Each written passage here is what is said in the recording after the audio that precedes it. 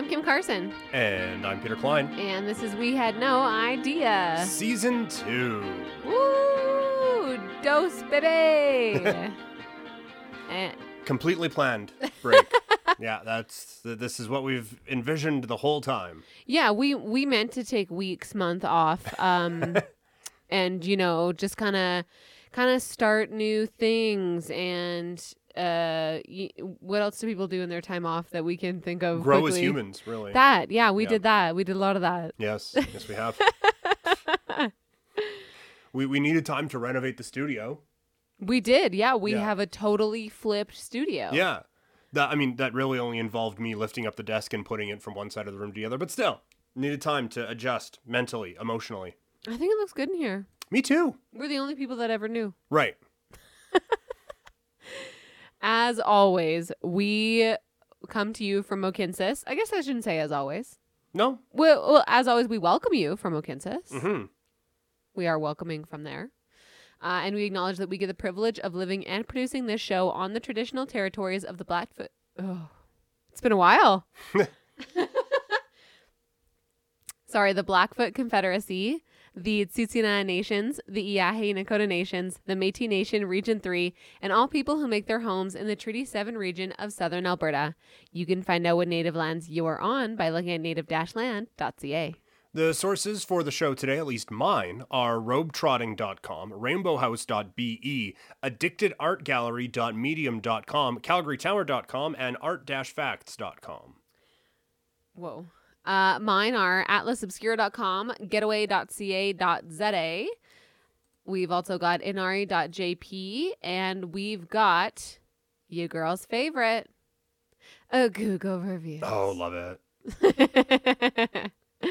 So thank you for, I would say letting us have this break, but we really didn't clear it with any of you. No. So for my friends who messaged me and said, hi, where are my episodes? Yeah. And for everyone who is listening to this episode, thank you for coming with us on this month-ish break that we have had. Mm-hmm. Was it a whole month? It was over a month. Our last one was 420. Our month-ish break.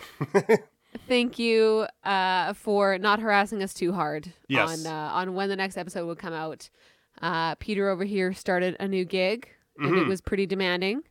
You started 2 new gigs, I guess. Yeah.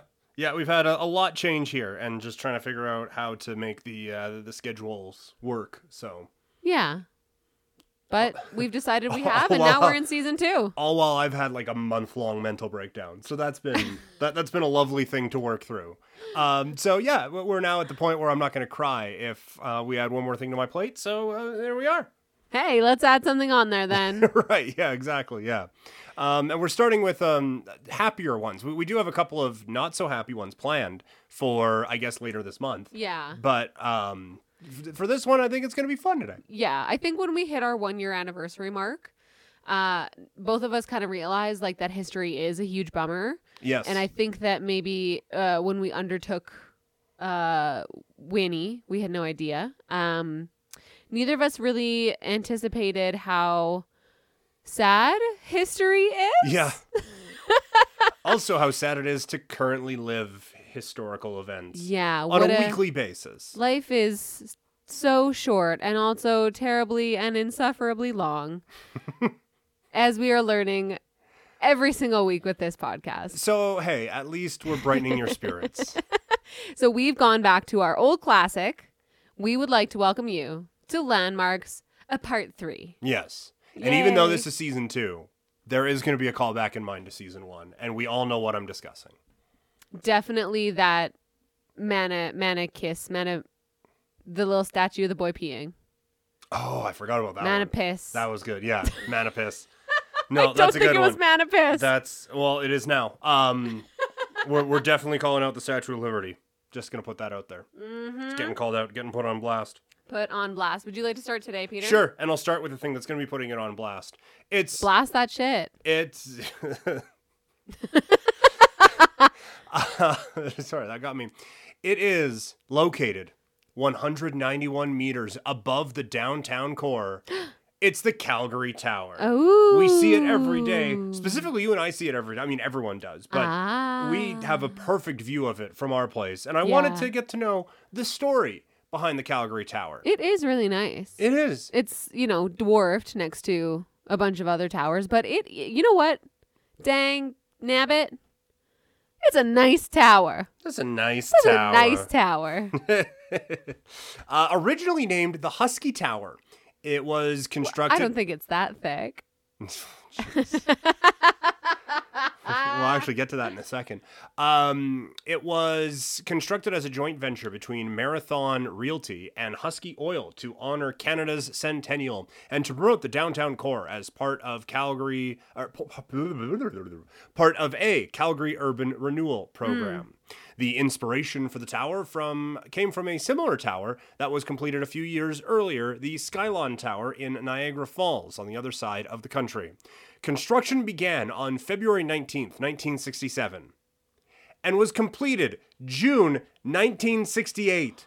Whoa. Come at us, Statue of Liberty. Y'all didn't even know what the base was going to look like, and we were just like, boom, done, whole thing. $3.5 million was You the want a cost. tower? God damn it, there's a tower. Yeah. It became the tallest tower of its kind in all of North America upon completion in 1968. In San Antonio, Texas, in the United States, plans were made to announce the completion of the tallest tower in the world in 1968. The tower was called the Tower of the Americas, and it had a height of 190 meters, or 620 feet, which surpassed the announced 187 meters or 614 feet of the Husky Tower. When the height of the tower in San Antonio was officially revealed, the real height of the Husky Tower was announced at 190.8 meters or 626 feet. This effectively fooled the developers in Texas into thinking they had built the tallest tower in the world. Petty. I love that so much. We are going to add the height of a person on top of this, on top of yours, and that's going to make ours the tallest, sending the entire state of Texas into a spiral of not feeling confident in oneself and feeling the need to overcompensate, leading to their dependency on guns and large trucks to this day. Not Do actually. you think that's why? Yeah, 100%. It's all of our fault. The root of the issue. Of course, everyone's battling for silver now, as it ended up being passed by the CN Tower in Toronto in 1976, which is nearly 3 times as high at 1,800 feet. But at least we have our pettiness. Right. How amazing I was so happy when I saw that. Yeah. Like, Yeah, very funny. just, oh yeah, we're only going to announce that it's 187 or whatever. And, okay, well, we got you beat. First of all, how, stupid is that, there is going to be 187? We're going to announce ours at 190. Take that. Yeah. It makes me so happy. And now I want to see where do we rank in terms of tallest towers in North America? Because, again, at the time, it was the tallest in North America, and now it is... Well, would you like me to tell you what it has on Google reviews? Sure. A 4.4 out of 5 stars out of 4,500-ish reviews. So pretty good rating. Yeah. Some of the lowest ones, though, would like us to know that within the past 4 months, vaccine exemption cards were needed. Oh. People had a problem with that, hey? People had a problem with that. And also, they would like us to know that they used to let you go to the top for free if you just took the stairs. Now you have to pay even to use the stairs, and it's just not fun. No, not yet. It wasn't enough time? It's never going to be enough time. It's not in the top 120 in North America anymore.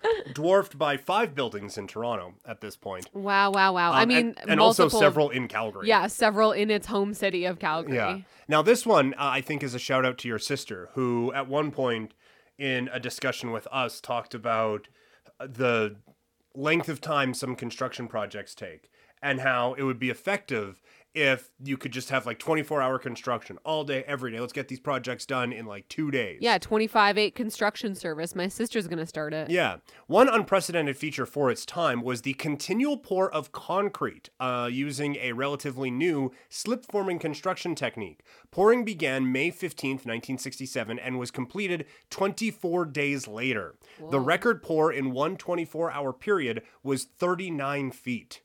So they just can't stop, won't stop. Wow. Non-stop construction pouring.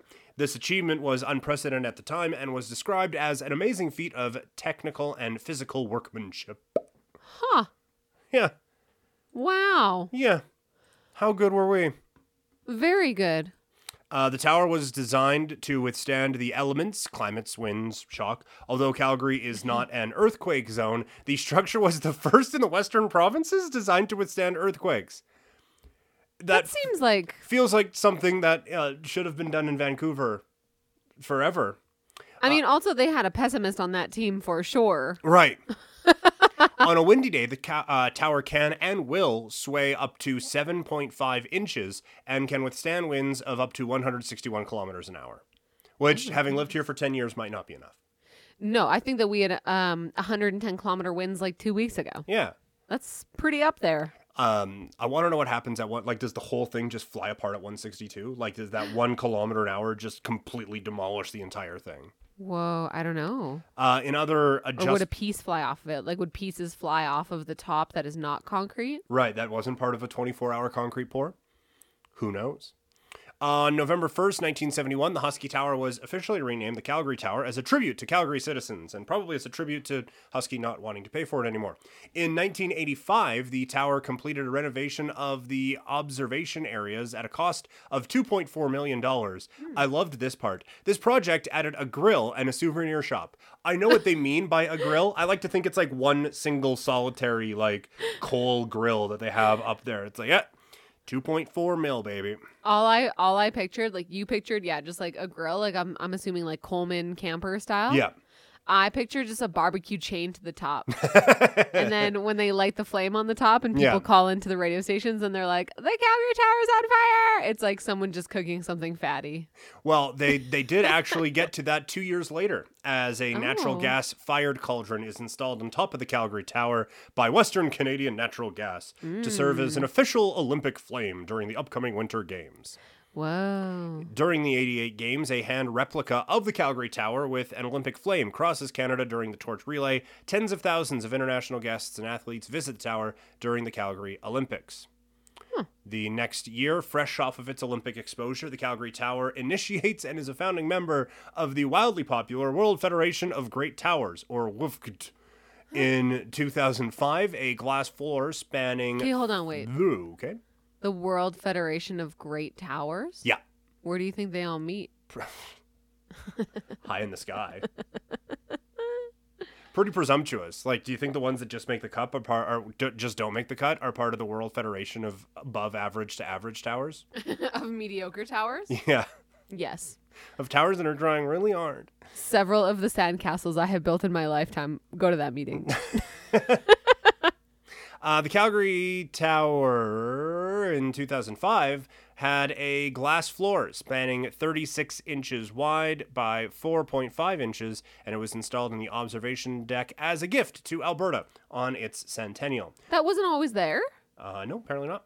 Oh. That'd be terrifying as all hell to build. I thought it was. Well, I mean, someone had to build it at some point. Yeah, that's fair. But I thought that was always there. Nope. Why would you have gone up to a tower without a glass floor? Well, to look out the glass walls.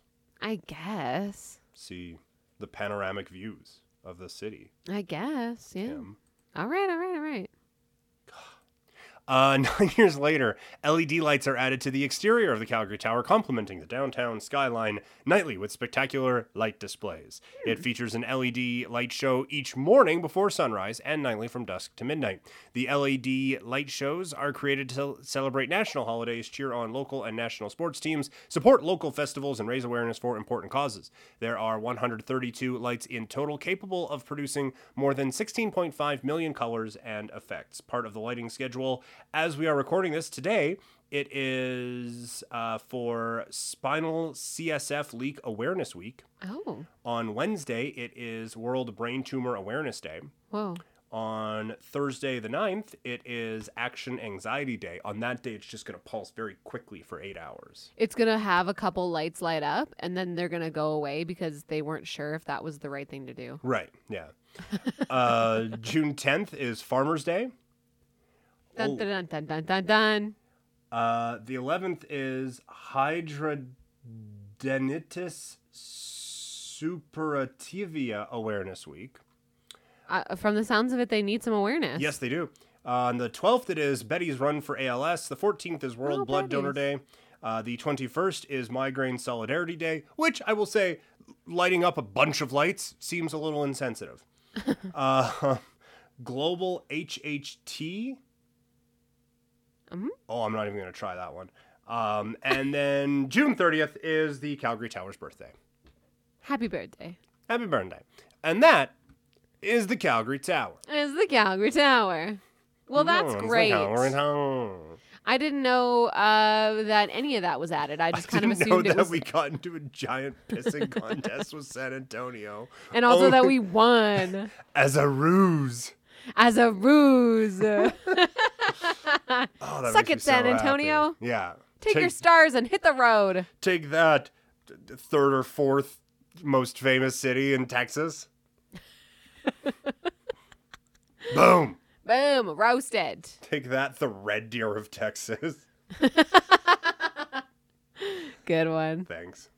All right. Well, thanks. Thanks for telling me about the tower that we look at all the time. Yeah. Even when you just said that there's light shows before dawn, I was like, oh, have we ever seen one? I mean, they run all night, so we see them. Where? Okay. My first landmark here is called Garaja Ayam. It's in Magelang, Indonesia. Okay. In the thick forests of Magelang, Indonesia, is a titanically large building shaped like a chicken. Oh my God, that's amazing. It is known as the Chicken Church, and this massive building is quite the sight to see. I highly recommend just giving her a Google real quick.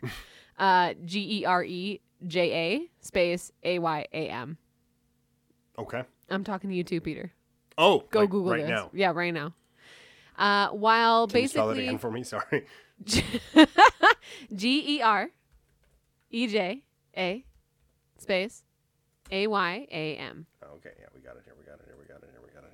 While basically anyone who has seen it can agree, it's been dubbed the Chicken Church. The name is a bit of a misnomer since the visionary behind this chapel meant to have it look like a dove. The man behind... Swing and a miss on that. It literally looks like it should be on the cover of Chicken Run. The man behind the weird structure was Daniel Alamshah, who received a holy vision that inspired him to create the Dove Church. He picked a forested hill near Magelang, which I'm also sorry, I'm probably butchering that name, to build his tribute, and created possibly the most bird-like building in the world, complete with a giant squawking head and a decorative tail feathers. The prayer house opened its doors in the 1990s, and one of the most interesting things about it is that it welcomed any religions that wanted to make the trek. So you could have at any point Buddhists, Muslims, Christians praying in this chicken church. Open the coop. Open the coop. Roll up in the coop. Pop 'em the deuce. Holding services in the upper floors, while the lower floors provided rehab and juvenile outreach, kind of like all churches do, among other charitable services. Unfortunately, this project was halted in 2000 when further construction costs became too high. The poor Chicken Dove Church was vacated and left to the forest. It has continued to rot and be reclaimed by the forest over the following years. Currently, it has been cleaned up a bit and turned into a tourist attraction. Local artists have covered the inner walls with vibrant murals showing local mythology and history, and there's a small cafe inside of the bird. You can even climb to the top of the bird's head for amazing 360-degree views. The Chicken Church has gained some media attention. In 2016, the documentary film Into the Inferno has a section devoted to the temple, highlighting the connection to a nearby volcano. So they just built a giant chicken in the forest and left it there to get totaled by a volcano? Yes. That's amazing. That's why it's squawking. It's screaming. It's like, help me! Help!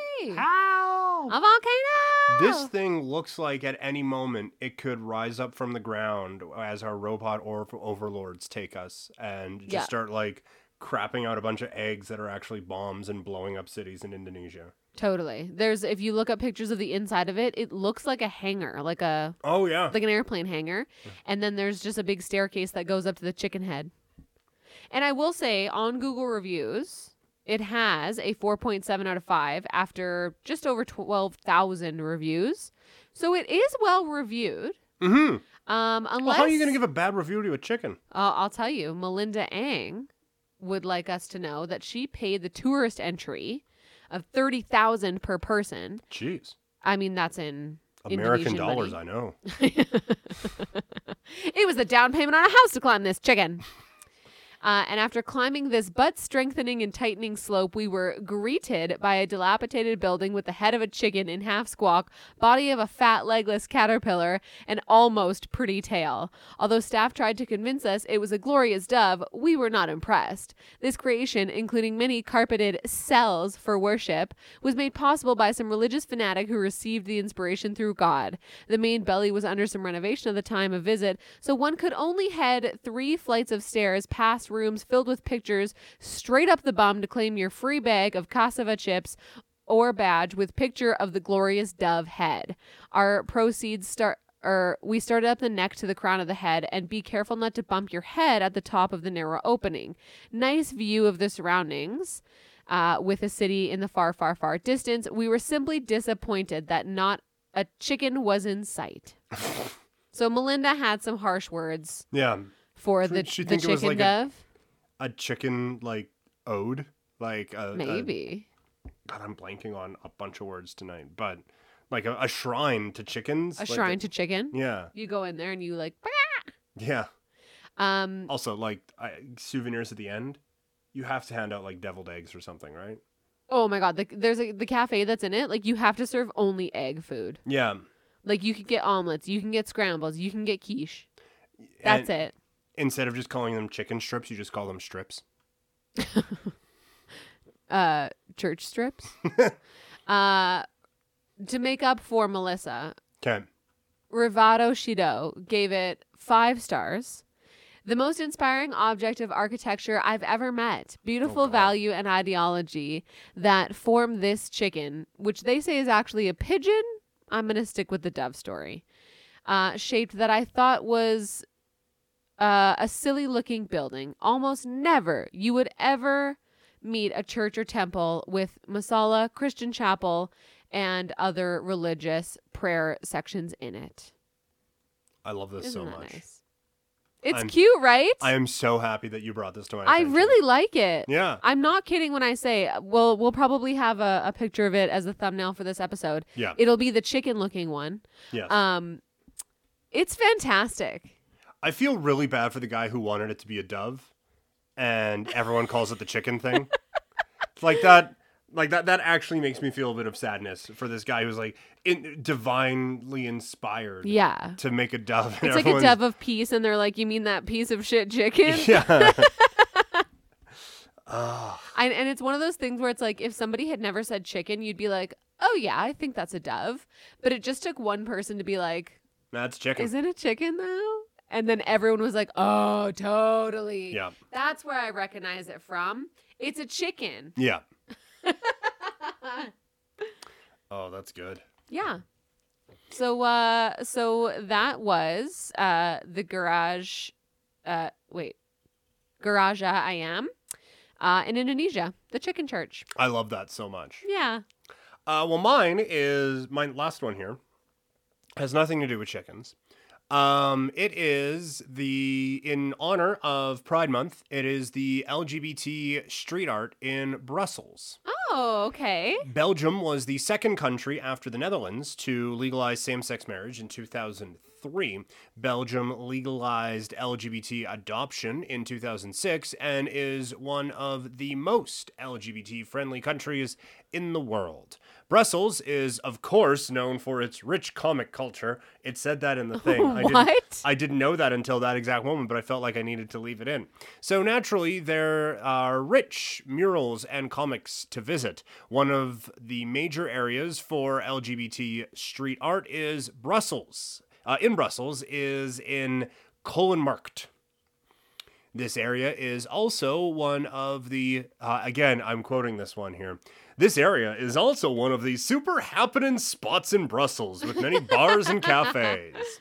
One street, Rue de la Chaffarette, artist Fatini Tiku has painted 11 murals depicting the harsh daily realities faced by LGBT people. As a finishing touch at the end of the street is another mural by artist Ralph Koenig, which depicts a very cheerful scene. With humor and ridicule, this project showcases the uncomplicated difficulties of the LGBTQI community is facing, the visibility of lesbian women, the non-recognition of the rights of the LGBTQI in Belgium, but also how it educates the insults, the violence, and the many stereotypes about this diverse community. There is also a monument in front of... This is actually what it's called. I'm sure I'm pronouncing it wrong. But in front of Picard-Megafun. It is... It's an art installation called My Mythology Gay, designed by Jean-François Octave in 2007. The design is a collection of the names of LGBT people, both celebrities as well as general public. In a powerful statement, some names have been blacked out deliberately to depict people who are still in the closet. Also, in the streets of Brussels, there is a street art mural showing the proud and serene portrait of Aysén next to Rich's Clare's Theatre. The serene and proud face of Aysén Jarfi is painted in a graphic and almost psychedelic style in fresh and spring nuances. You can tell I wrote all of this. On a pink background, which recalls the warmth of the colorful streets of Marrakech. Love Remembers is a permanent art project commissioned by the Rainbow House, created by artist Anthea Missy, and supported by the city of Brussels. The inauguration of the fresco took place on May 17th, 2018, in the presence of family and 100 people. Aysén, a young man of 30 of Moroccan origin, was assassinated in Liège in 2012. Following this homophobic murder, his father, Hassan Jarfi, created a foundation aimed at combating discrimination that leads to hatred and violence. Hassan also wrote a book, La Couleur de Duel. Duel? A book that tells the story of a father torn between his Muslim faith and the love for his son. Some of the murals, I recommend Googling them. Or, I mean, if you're in the neighborhood, just go. Just some of them are stunning. Really cool these are stuff. really gorgeous. Yeah. So I recommend checking them out. And yeah, I wanted, because as far as I know, we don't have anything directly tied to Pride Month for the podcast. So wanted to just kind of shoehorn it in here. I think that's fine. Yeah. Cool. This Love Remembers, the fresco. Very gorgeous. I thought that it was supposed to be trans. Right, because it has... It's the pink, white, and blue. Mm-hmm. But very, very pretty. What a nice story. Yeah. These are all really fun. Like, obviously that one's not fun, like the story, but like just that they're up and these photos, like they're very well done and very different art styles. Like, yeah, very cool. What I like is that it's not like, I mean, some of them are, but it's not overly subtle. Like, it's not like this is a really nice portrait. And also it's about the gays.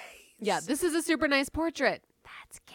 Yeah. It's like, hey, here are two dudes kissing on the side of a building in Brussels. Yeah. At the bottom of this website for Rainbow House, there's associations that have contributed to the paintings, it looks like. Mm-hmm. I would just like to shout out the Belgium Bears. Okay.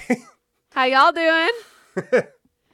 You can go to their website. The Belgium Bears is a social group for hairy, gay, bi, and transsexual men and their fans of all ages, sizes, and races who identify with the bear community. I thought that this was going to be a funny play on the that term, No. and you just went straight in with like, no, this is exactly what it means. Like, okay, cool. Yep. Also like to shout out Brussels Gay Sports. Okay. Hell yeah. How you doing? How you doing, BGS? Yeah. I love the little footnotes at the bottom of websites. It's one of my favorite places to go. Also would like to, I'm just going to go ahead and click on Les Biches. It's just so fun. Yeah. It's Les Biches is an organization that, through organizing festive events and handicraft and artistic projects, want to integrate LGBTQI minorities within the dominant culture. How fun. Yeah. This is great. So there. Bet you didn't think you learned about the Belgium Gay Society today. You know what? When I woke up, I did not. Nope. I did not think that I was going to do that. Huh. Well, very cool. The thing I like about like street art and murals too is that they are forever changing. Like we have the Bump Festival in Calgary, and you know there are some from, I think it started 4 years ago, maybe 5 years ago officially, but there are some that you know have stood the test of time. There's one that I think it was this past like summer last year. It was this gorgeous mural, but then the parking lot that was beside the building that it was painted on is not a parking lot anymore, and it's a building. And so the mural didn't get taken down, but a building got built right next to it, so you like can't see it anymore. Oh. So it's just this forever changing landscape, and you know like the paintings aren't the same from year to year because time ages them.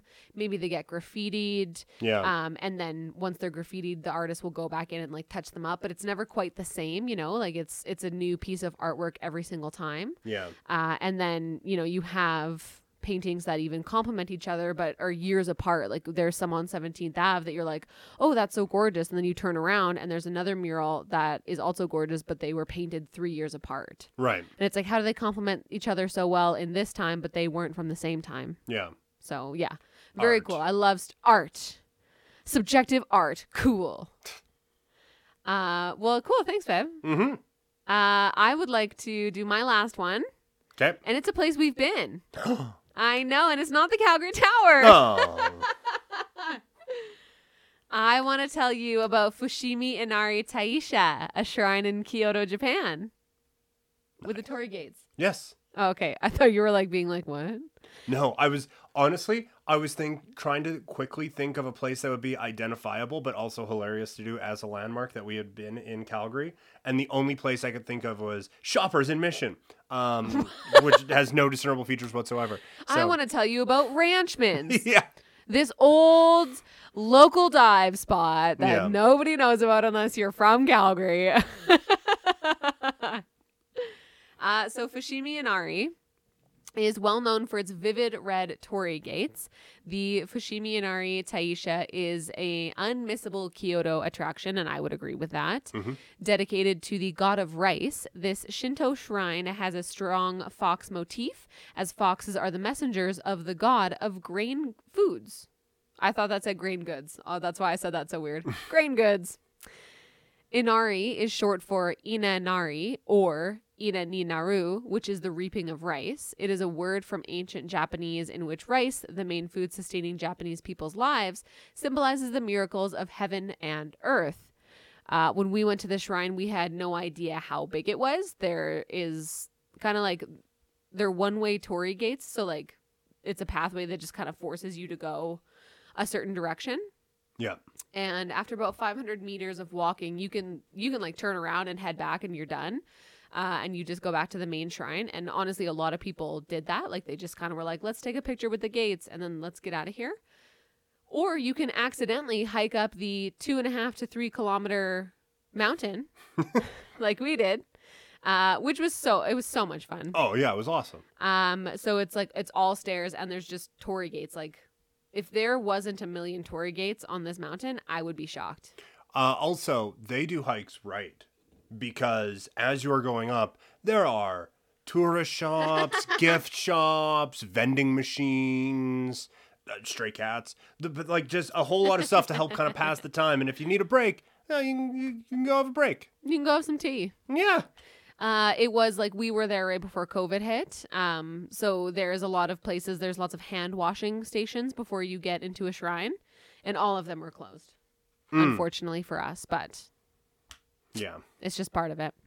So along the way, as Peter said, there was various places to take breaks, to get snacks, to pet cats.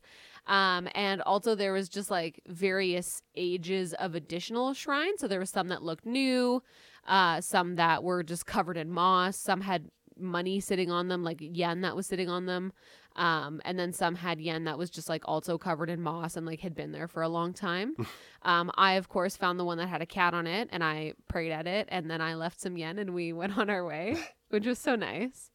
The shrine texts describe Fushimi Inari Taisha's deity as a deity who feeds, clothes, and houses us and protects us so that all of us may live with abundance and pleasure, and a deity who protects all people from the emperor to the common people so that we may live happily and with abundance. So Fushimi Inari Taisha is legit. Yeah.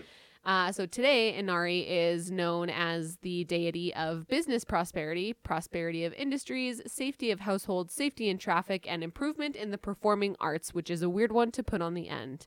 Yeah. Very. It's weird to get all of that out of rice. Totally.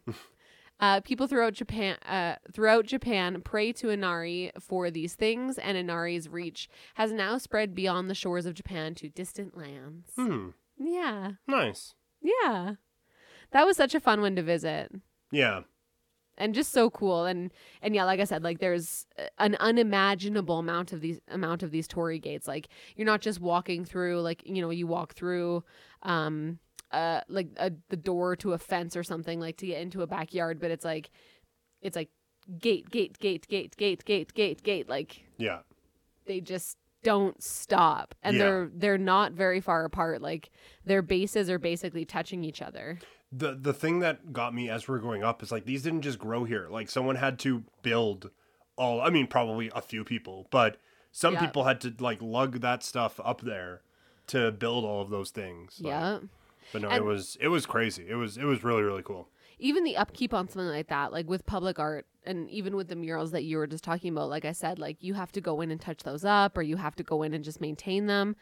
Who is maintaining the millions, I assume, of torii gates, Yeah. and making sure that they're all bright orange? Yeah. Like there wasn't like there might be a few scuffs here and there, but like they were pristine. Yeah. So yeah, that was a very cool one to visit. It was, yeah. And like as always, the stuff around it was really cool too. Like there's a street market leading up to it. We saw a monk, which was cool. Yeah, we did.